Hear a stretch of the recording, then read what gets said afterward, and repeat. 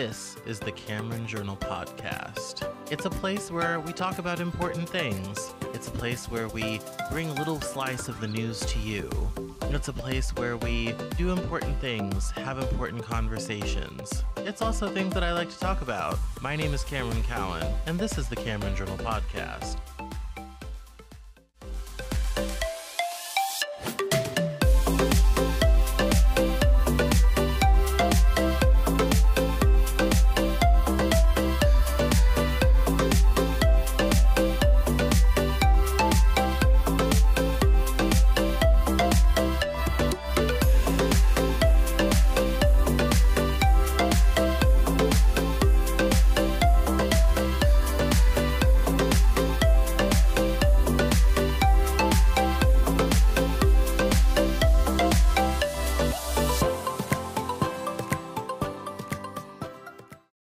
Today on the Cameron Journal Podcast, we are back in episode 3 of our series on fashion for 2023, season 3. We're here, and today we're doing an episode called The Zen of Bridal. Now, this is really fun because most people don't know Brady's background. She is an independent bridal seamstress. She's been doing this for 10 years. She has been around the block. She has run sewing rooms and worked in big organizations, very small organizations, and now she's doing her own thing.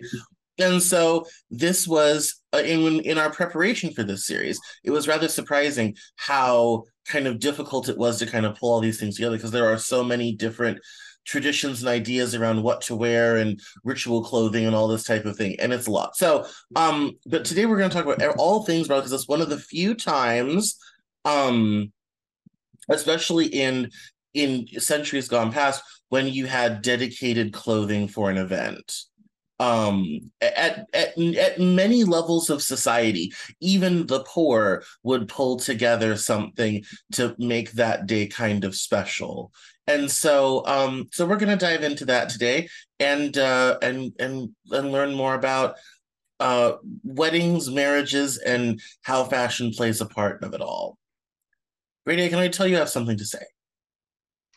I was just reiterating what all you were saying, because it's a weddings and funerals. It's a fascinating part of the world. Yeah. Fashion-wise. Well, and life-wise, but fashion-wise, especially because there's so many dedicated things to specifically that throughout history, throughout cultures. Like, it's been so many things. Yeah. Oh no, that's when it comes to when it comes to funerals, people kind of it doesn't really go on anymore. But into the early 20th century, grave robbing was a huge problem. And it wasn't just jewelry. Cameron, can we stop? Because I don't think I hooked up my headphones and I don't want it to echo on your end. No, hang on. With funerals, grave robbing was quite a problem well into the 20th century. And one of the most common things that were stolen wasn't just jewelry, it was shoes. Yeah, because shoes were expensive, and if you owned them. Yeah, and if you owned a 2 pair your whole life, that was a lot. And you would be buried in your best pair of shoes. So those shoes would be useful. Yes, and that was actually one of the when I was writing my most recent novel, The Sweetgrass Saga, when a slave would die in the field or whatever other situation, the 2 things that would get stolen the most, shoes and clothes. Yep. So not only have you died picking cotton or plowing a field, but then the minute you die, the only things that you really ever kind of sort of possessed in your life were immediately taken, which is quite ill dignified. But getting back to bridal, much happier subject. Let's start on a real down note. There's definitely a couple things that have been pretty, important to the whole bridal thing. So one of the things we first mentioned was how particular the fashion requirements can be in a bridal setting. So for example, having your shoulders covered in a Catholic service, that's a Mm-hmm. very big thing. Um Certain Baptist churches require having your head covered, not just by a veil, but an actual head covering. Right. And especially in bridal, you have this whole thing of this portmanteau of fashion, religion, modesty, and purity. And that goes throughout the ages. I mean, all the way back to antiquity. Yeah, it's So very complicated. yes, and obviously varies heavily by culture and religion. Yeah. Yes. So that's kind of a theme that we're gonna see throughout. I wanted to start because women's is so much more complicated. I wanted to start with what men wear at weddings because you get a lot of there's been a lot of variance. It's usually the style of whatever is common at that time period, but especially in Europe, you have a lot of military regalia, which you don't really see a whole lot anymore unless somebody who's active duty military is getting married or it's like a royal wedding. Yeah. Um, Well, and even here, if they're active duty, they usually do still wear their dress uniform. right. A lot of times I feel like that a lot of times comes from, yes, pride in all of that, but also then we don't have to go out and buy a suit and get it fitted because we already have one situations. So Free yes. from the government, yes. Mhm. Yeah, yes, no, absolutely. And then yes, and also then and also having like what I think one of the things that I found interesting in my kind of when I was thinking about this was how like the standard morning dress suit with the tails and the waistcoat, which was like Yeah. bog standard wedding attire. In the 1980s, we switched to the tuxedo and haven't looked back in Hmm. America. Now the And British now we're was not even still doing tuxedos anymore. yeah, now the Hardly ever. tuxedo is out in favor of, Hmm. some off the peg suit from somewhere. Hmm. Yep. So, Usually in some bright color and, in my opinion, ill-fitting by being shorts, pants, and hipster-looking tightness. yeah, well, I think that's also a very the whole the style of tight pants. There's a tailor named Derek on Twitter that I follow, and he has noticed that like the tight clothing thing is a very millennial thing. Xers don't tend to do it, and Gen Z is moving away from it. It's like Gen Z is Yeah. bringing back like the wide pant leg. People forget suits got ridiculously loose in like the mid 90s. Like Oh, you had yes. that like pant legs got out of control. It was a problem. So like pant Hmm. legs got out of control, jackets got super loose. Like, and I think that was what the appeal of like having everything much tighter was for a long time. Yeah. Um, and I And think for yeah, it is attractive to show the shape of the body. That's always a nice thing. I just would prefer that your pants hit your shoes. But that's yes. my preference. No, that is yeah, the whole yeah. I mean, I think if you're going to do pants that don't hit your shoes, you've got to commit. So like it Mhm. needs to stop at like mid calf. It shouldn't be Yeah. like a down to your ankle so your ankle bone is showing. If you're going to have shorter pants, commit.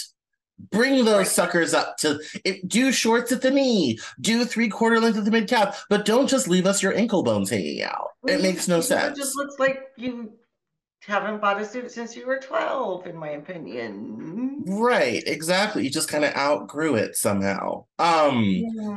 Yes, no, that is 110% a thing. And that is kind of funny how that has been kind of become the style. We don't have a lot of ritual clothing anymore, but marriage is still one where that it's kind of in our society, it is the last holdout of ritual clothing for an occasion, We do, yes. you Hmm. know. Especially as we don't I mean, I suppose if you're Catholic, baptismal gown is still a thing, but I mean, as people are less religious, that has become less common. Yes. you know. But weddings are still very ritualistic in the clothing Yes, options. right. And it was also we also kind of noted um because we really kind of got into this. We got a little crazy. Um, I think the best thing, kind of the great thing about bridal is this whole idea of ritual clothing extends to all sorts of different cultures. So in India, we have the sari, which is always usually in red and gold, very colorful. Um, in China, lots of red and gold accents in styles varying by the period, depending on what they wore when whoever was in charge. And traditionally embroidered with a dragon and a phoenix.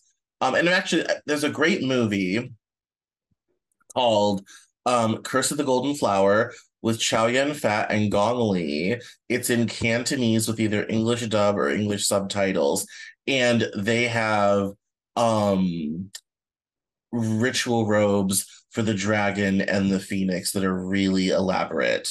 Mm-hmm. Um, the Chinese kind of went all out on that movie. They did all the period correct clothing, all the real gold accessories, and they also built a replica of the Forbidden Palace in like out Oh, some wow. Western province. Yeah, they went a little overboard. Like Yeah.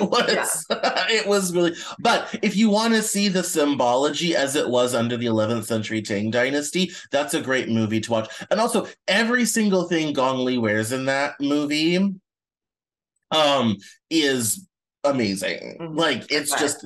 it's just a constant fashion. I mean, and they had all these elaborate wrapped hairstyles because women didn't cut their hair back then. So all these elaborate wrapped Yes. hairstyles, all this. I mean, it was out of control. That whole movie is just visually stunning. Um and Well, in so from my what my research said, the symbology of it is the reason why you have the gold dragon, golden green, usually on a red dress, is for protection, and the phoenix is for prosperity. So it is bringing protection and wealth, and that's why it's built into the bridal gown. Yeah. Well, there's yes, and there's I mean, especially in a culture that is very superstitious and believes in luck, that sort of stuff has a lot of weight. Um, Very yeah. powerful. Yeah, in a way that it doesn't necessarily so much so in Western societies. I still laugh about the lady in China who was flying by air the first time and threw coins into the engine for protection on her journey, delayed the flight by 2.5 hours because they had to find all the coins and get them out of the engine. So Yeah. yeah, um, yeah, But I mean, that's we still, I know many, many brides here that still abide by the something old, something new, something borrowed, something blue. yes. That's still a thing. Yes, no, no, no letting the groom see you in your wedding dress before the Yep. altar. Yeah, that one. Yes. A couple of those have still persisted. That is true. You know, Hmm. they've they've And they've clung even on. the concept of a veil and a train are old concepts that are still used today. Yes. Yes, very much so. Speaking of that, we're going to dash back to antiquity real quick. So, because the veil thing goes throughout different cultures, throughout different history. And in ancient Rome, they had a lot when it came to what the bride wore. She had to wear a lot of things. She had a lot going on. Um, she had a lot of headgear, but especially things around the veil. You had usually roses, some sort of wreath, um, and and usually the veil would be decorated sometimes with flowers just kind of in the fabric, all this type of thing. But interestingly enough, all the here, speaking of weird superstitions, all the guests would wear the same clothes as the groom and the bride. It says here from Wikipedia, the Romans believed that if bad omens showed up during a wedding, it would indicate the couple was evil or unlucky. In order for a marriage to be successful, there needed to be no evil omens, and everyone must follow the traditional customs. So, Again, more bridal superstitions. So Well, and if you, I mean, that is at least, I don't know, I'd have to research this part more because I didn't think about that part, but that's similar to the reasons why we have bridesmaids and groomsmen, especially the bridesmaids, because the whole theory was that if you dressed several other women just like the bride, then the spirits couldn't tell which one the bride was, or a conquering tribe couldn't tell who the bride was to steal her. So we dress them all together. But now, I mean, the bride definitely dresses differently now, but I that's as far as I know where that tradition came from. yeah, well, and it's funny. There's some other weird bride stealing traditions that have gone on. Like before the wedding. There's a couple. I know that in Minnesota, Wisconsin, kind of upper Midwest, because they're all Scandinavian. Um, there's uh there's some bride stealing traditions that are quite fun and entertaining. Just different weird things people do that their great great great grandparents brought from the old country and they kept Mm-hmm. doing because it was fun, sort of thing. Lost a lot of the Yes. cultural context, but things that kept going. So yes, so the point is that you had all um all these sort of different, again, the clothes leading the whole, kind of bridal, kind of bridal pathway. Even for the young man, he would wear something called the toga virilis, which was a short toga. And also, interestingly enough, as for clothing, the bride would wear a tunica recta, and she would weave it herself, and it was one woven piece, which we talked about in episode one. Um, and so there was kind of throughout the day there was all these different things that you would wear for different times. Like there's a specific piece of clothing that she would wear for the wedding night, and so by the time a Roman wedding is done, you've gone through three outfits just to get married. The lady has gone through three, the man has gone through one. The point is, so you're getting married, you're gonna need a lot of clothes. That was especially in the Roman tradition, a big part of things. And then I know you wanted to talk about this because I noted it down. Veils. You particularly had something to say about that. So this is your opportunity. I am, well, veils similarly to what we were talking about with bridesmaids and stuff like that. Um, One, it is to demonstrate purity and piety by not showing her face, not being too provocative, kind of thing. But back in the day, a lot of it started with if you cover her face, then no one knows who to steal. One. So, But yeah. also, if you cover her face, then he may have paid a dowry for somebody and you get the older sister instead because we got to get her sold off. So we would cover her face so that you didn't know exactly who you might be marrying.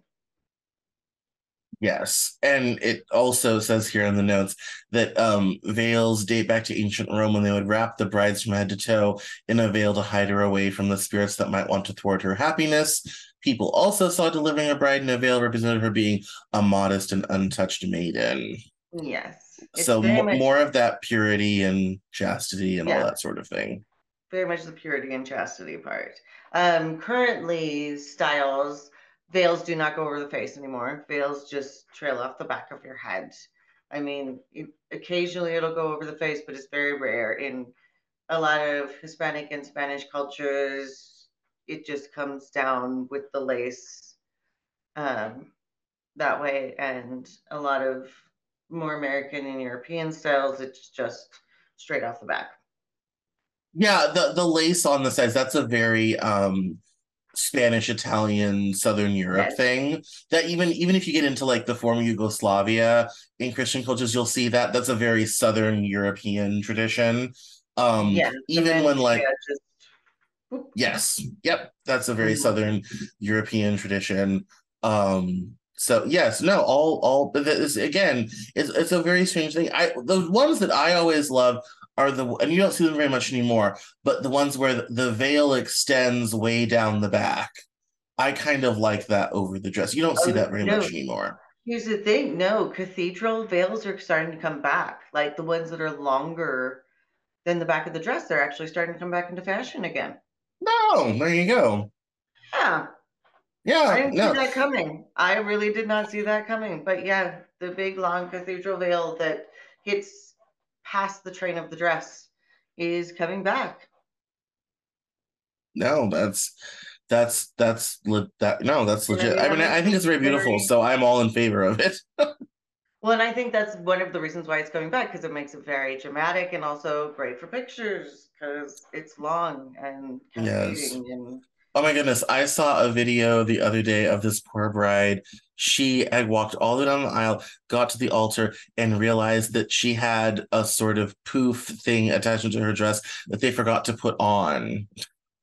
oh no. So she's standing there, and like four people come along with this thing and start attaching. She literally forgot to put on half of her dress. It was so cute.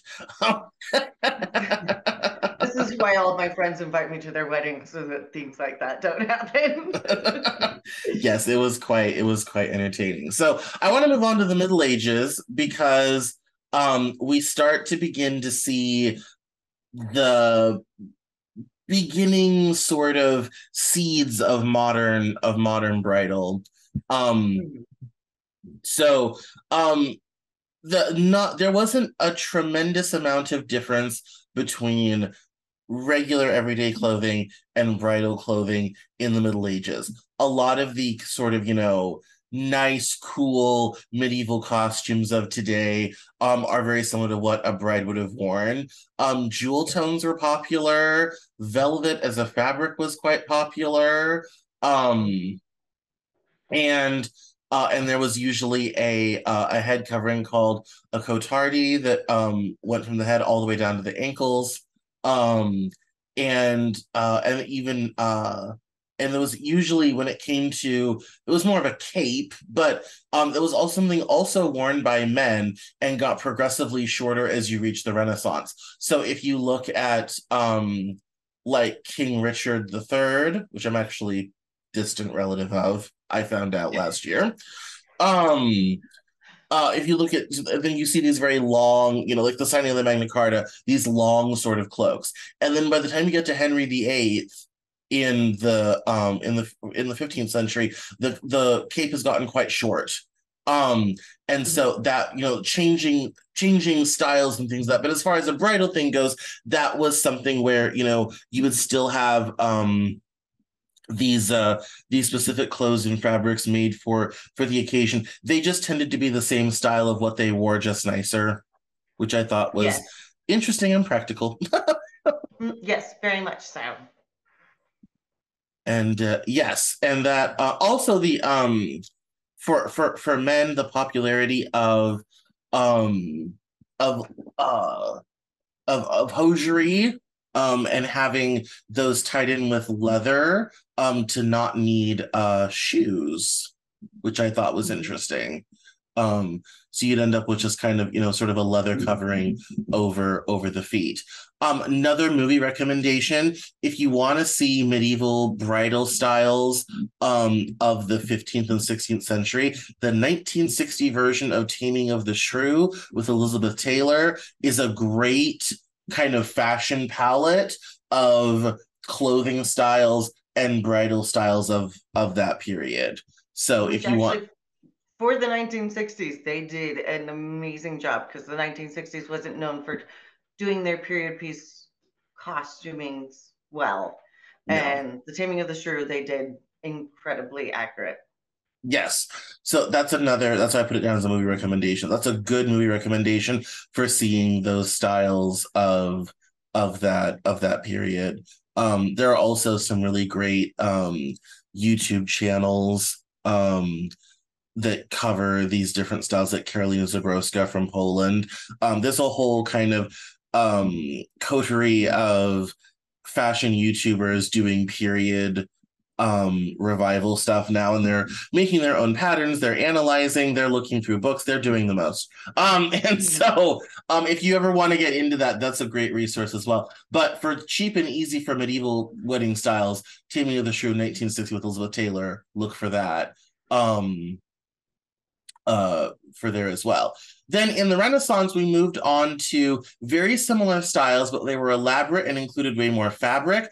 And I laughed about this, especially on the continent. They wanted these giant pleats around the butt area, so the dress would gather in the back, and they'd have like 6 or 7 of these huge pleats right over the butt, which I thought was very entertaining. I mean, if you really think about it, though, that's the beginning of the bustle. It is. It is. And it's also a great lead into the Panier style of the 18th century. But it was just kind of funny to be kind of like, that women today would be horrified. Why would you want that much fabric on? Oh, yes. I mean, even bustling up a train for my brides today, some of them think it looks great. Some of them are like, but does that make my butt look big? And I'm like, if anybody thinks that much fabric is Mhm. actually your butt, they really need to be looking at other things than your butt. Just saying. No, this is why when women keep saying, why do women's clothing have no pockets? I tell them it's because women do not want things that make their hips or butt look big. And that's why women's Yep. clothing doesn't have pockets, Yeah, it's true. That which is unfortunately true. might I seem mean, that is not impractical. the actual original region, but that's definitely doesn't help. There's obviously a cost savings aspect. Putting in Yeah. pockets is expensive. Okay. But the reality is that when you look at the sales numbers, things with more pockets don't sell as well. They Mm-hmm. don't. Because when the thing is, when you start putting stuff in pockets, your hips look bigger, your butt looks bigger. Women don't want. So then those things with pockets don't sell very well. And then the designers say, well, why spend the money? Just Mm-hmm. send it out without pockets. Save the money and your sales numbers are higher. Capitalism strikes again. So, Yep.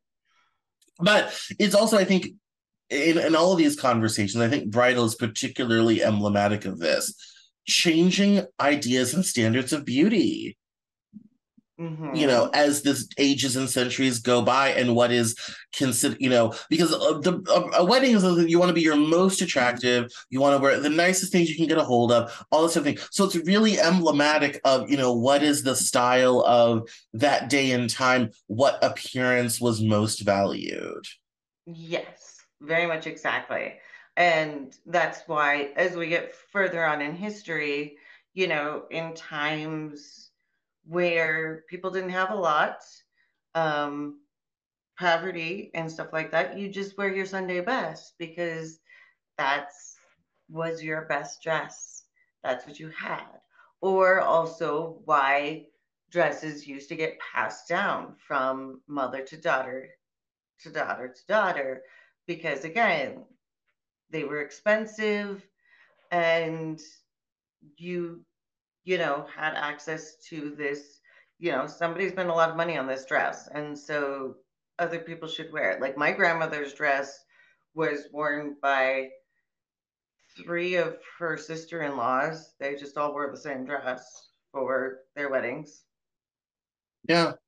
Well, I mean, yeah, it's expensive, so why waste the money, and that's, Mm-hmm. I mean, when we have a lot of these conversations, it's important to note, the regular average person was not involved in these conversations until industrialization comes along in the 19th century. The vast Yes. majority of the clothes and the styles we talk about were the purview of either the trading classes or the nobility and royalty. If you were a Yes. common everyday person, you wore the dress that didn't have so many patches with it down to the church. That was what you did. Mm-hmm. Or you passed the same dress around, whatever happened. Picked your Yes. favorite one or asked your friend for one. Exactly. Yes, exactly. The average everyday person was not even involved in these sorts of conversations in any meaningful and realistic way. But like even in something like the story of Cinderella, where she takes an old dress from the attic and tries to make something new until it's destroyed by her evil stepmother and stepsisters. That was that story set in the 18th Oh, century. That was very common before today. I mean, oh very, yeah, very yeah. common. Yeah. And Yours but was you like just a hack. you didn't throw clothes out if you could at all use it later, at all save it even for patches because Yeah. it was just too expensive. It was too expensive of a resource. Hmm. Yeah, absolutely. So speaking of that, we're now up to the pre-modern. Um, so in the 18th century, we had wedding dresses rather than being something like the Renaissance with having a specific style or all this type of thing. We get back to having really guzzied up versions of everyday styles. So for most of Europe, this meant the panniers, so the big hips, big wide dresses, because we thought that was the thing we should do for a while.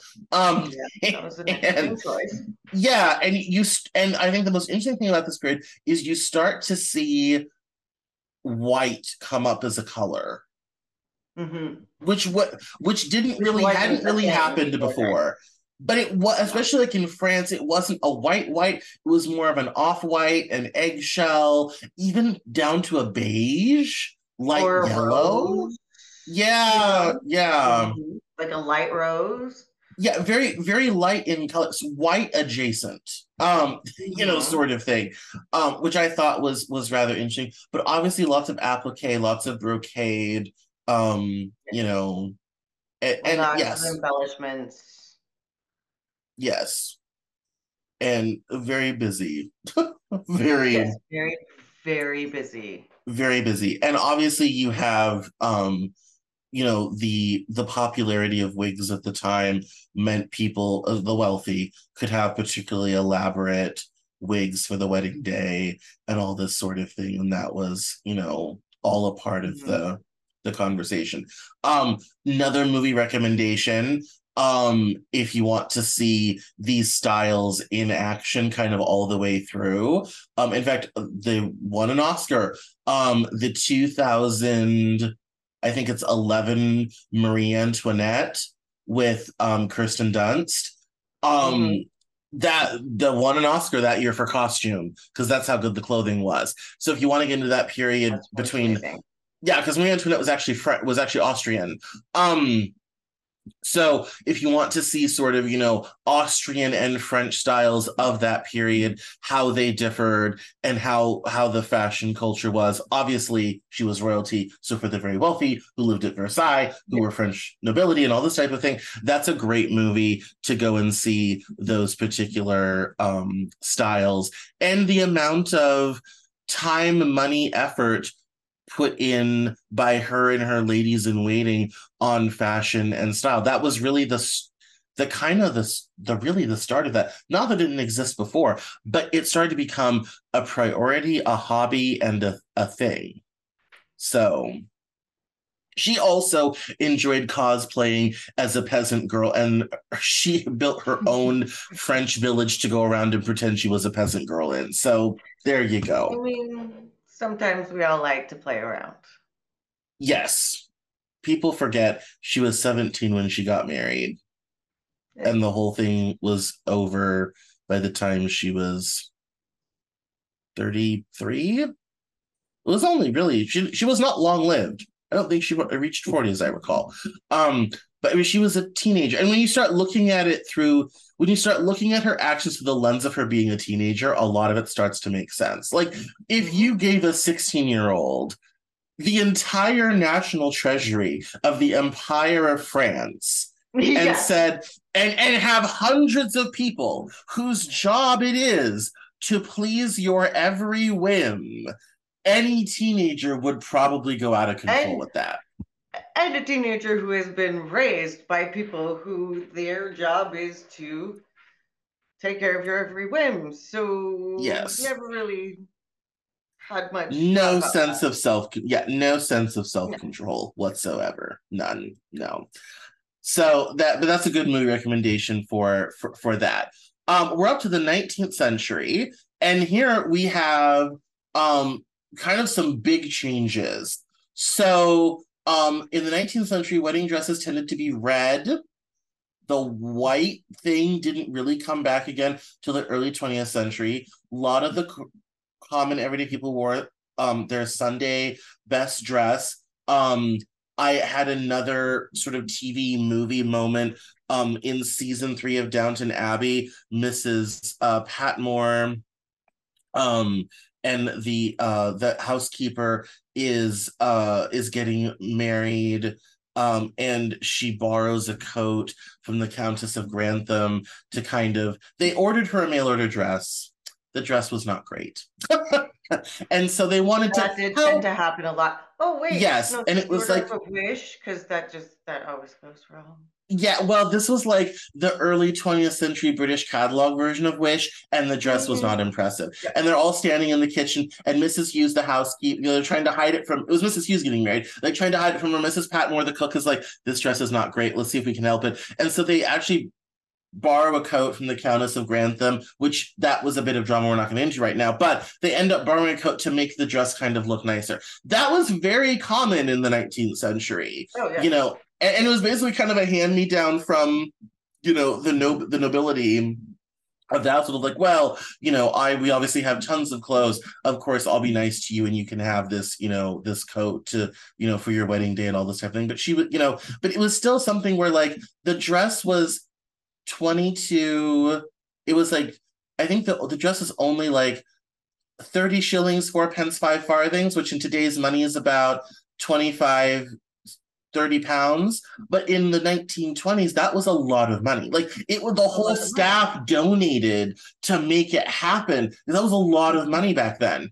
Yeah. Um, and and so the fact that it kind of didn't turn out and it kind of needed to be helped on this something, that's what you did, Yeah. that was how, and Well, it and was also, yeah. that's why women pass dresses back and forth. That's why the tradition of passing things from mother to child happen. That's why veils get passed back and forth because it is good luck. And, like we have all these traditions around it because it was expensive and you didn't own many clothes. So owning one that was that expensive was a really big deal. Yeah, no, absolutely. And that is no, and that is that I think it's a great example of how, obviously they're the servants, they don't make a lot of money, how, they kind of, were making a not great off the peg catalog dress work for her special day. And it's also because Mrs. Hughes is older when she gets married, so it's even making, the older lady's wedding special too, sort of thing. Yeah. So Yeah. interesting traditions um in all of that. Wedding styles in the 19th century tended to follow the prevailing clothing styles of the day. So big ball gowns were popular in the mid 19th century, and then as waists came in and the big bell style fell out, if you were in the 1890s, it was wasp waist. That was very Mm-hmm. popular. If it was, the 1870s, the high bustle with the kind of flat front and Yes. all the fabric in the butt. Again, fabric in the butt. Mm-hmm. And that Yep. was, very popular. Yeah. So that was all that tended to follow the contours of kind of or normal ordinary fashion. That's probably what I think is most, jumping way ahead. That's, I think, what's most interesting about today's bridal culture is you now have all these styles, and Oh you yeah. pick the style that's suitable for your body type and all this type of thing. It's completely divorced from everyday fashion.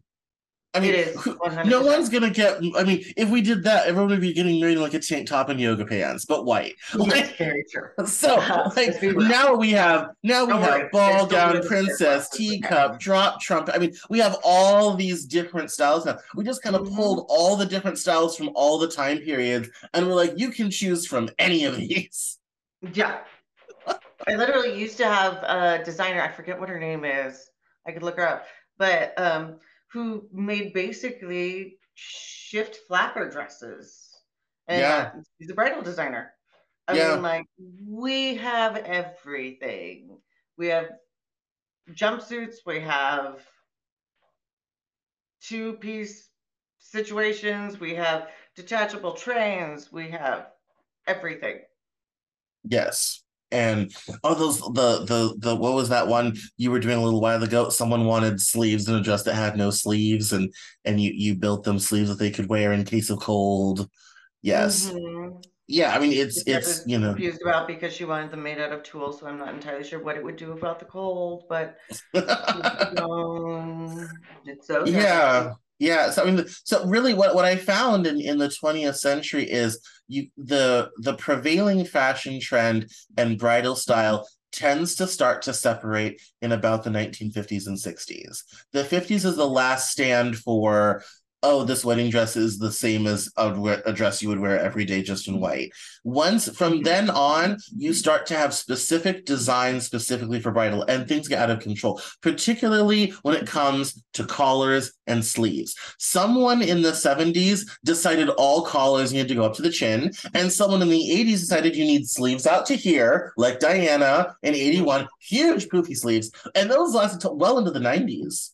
The poofy sleeves, well into the 90s. It was nuts. Genuinely And you do nuts. realize those sleeves are underneath them is a bunch of scratchy plastic crinoline underneath them to keep them poofy so they crunch when you touch them. It's very awkward. Yes. And so that now you have all these different, styles and ideas, and even innovations like Pina Tornay not making the dress as one piece rather two. Mm-hmm. um Yeah. so it's now, I think it's interesting now that it is its own industry. It has its own style, it has its own designers, some of whom design ready to wear, but a lot don't. Like Vera Wang also does normal clothes and has a bridal thing, but you have a whole group of designers, that's all they do is bridal. Mm-hmm. It's You just don't bridal. know their Yeah. names if you don't work in bridal. Oh. Yes, and that is, I think, very, and that's, and as it goes, that's a fairly recent phenomena.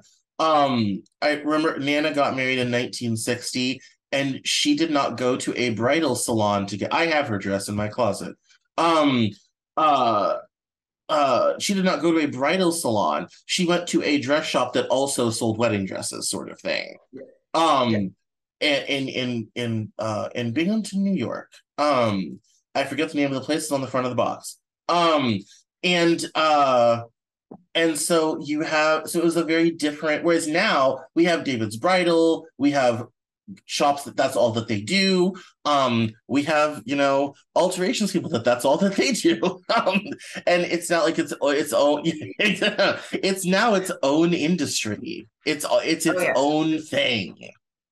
It's a very large and just it's a very large industry, but a very niche industry. And so um it becomes quite entangled when you're in it. But it is definitely like you don't go to a big box shop to look for a wedding dress. Like David's Bridal has their own seamstresses and stuff like that, but that's the closest thing to a big box shop you're going to buy your wedding dress. Instead, you're going to all these little small boutiques to try on dresses over and over again to find the dress. And it's a Well, huge, like, it has gone from being this is the dress, this is my nicest dress, or this is the dress that the seamstress made for me, to being like, if you don't have that perfect wow moment, then you aren't happy with that dress. Like, there is no settling anymore for just kind of,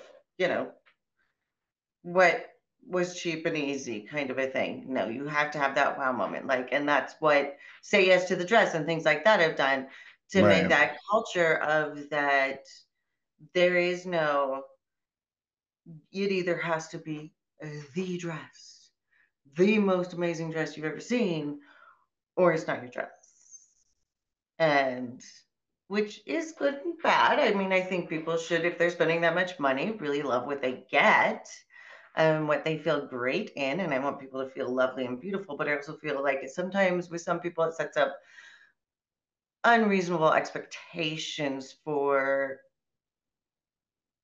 what your body and your dress are going to look like combined. Yes. Yes, that is one. And I mean that, and that's also gets the regular fashion does that as well. Mm-hmm. How many times have we all fallen into the trap of buying a piece of clothing, hoping we'll look like the person on there, to realize that's not your body though. Like That's that's not your not body. you, you know. And that is certainly true in bridal as well. And some of the requests that come through, like the my boobs are You've too low listened to my lady. story. Yeah, Yes. like the boobs are too low, lady. It's like, but that's That's, you, ma'am. Like that's you and also, though. your boobs aren't that low. They look fine. I don't know what you're talking about. Or the one that told me, she kept showing me pictures of the model on the website, being like, well, why don't I look like this? And I was like, oh, that's because you just, like, she was gorgeous, thin, beautiful, tall, all of that. I was like, well, it's because you have like probably size C boobs and she has like an A. So that's why it looks slightly different. Yeah. But your boobs are still perky, so I think it looks fine. Yeah, no, None of these people ideas. get truly crazy, and I think that's something that I think that's a thread that I think somewhat goes throughout the ages, but has also been amplified today. Like I imagine in the ancient Roman household, there was a lot of, we faster, we've got to get it done. Your wedding is next week, Yes. So, Why doesn't my waist look different than the way it's supposed to look? Yes. yes, exactly. Yes, I'm pretty I sure it's gone imagine. out through the ages. Yes, and then today it's just kind of gotten somehow worse. So, but I mean, yes, well, too we've many reached the top pictures of to the look at. yes, yeah, well, we've reached the top of the hour. So this has been fun. The Zen of Bridal. I knew this would be a fun discussion, and it has been. And what a journey, and everything. So, final thoughts before I close this out. Stop setting ridiculous expectations for your wedding and realize whatever happens is going to happen and you're going to be beautiful and people are going to love it and nobody's going to notice what your bustle looks like and you're not even going to remember in 10 years. So let it go. Very true. So, thank you everybody for listening to episode 3 of season 3 of the podcast. You can reach me online at Cameron Cowan, Cameron L. Cowan, Facebook.com/Cameron L. Cowan, or on Instagram at Cameron Cowan as well.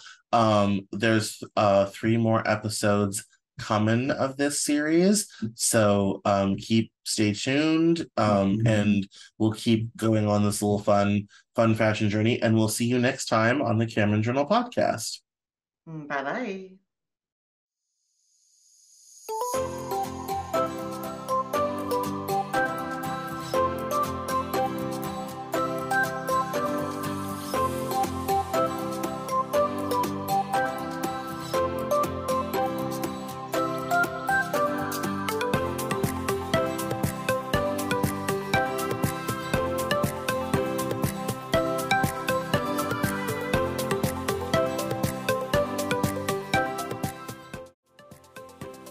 That's all for this episode of the Cameron Journal podcast. Thank you so much for listening. Visit us online at CameronJournal.com. We're on Facebook, Twitter, and Instagram, and I love to talk to my followers and listeners, so please feel free to get us on social media at Cameron Cowan on Twitter, and we'll see you next time on the Cameron Journal podcast.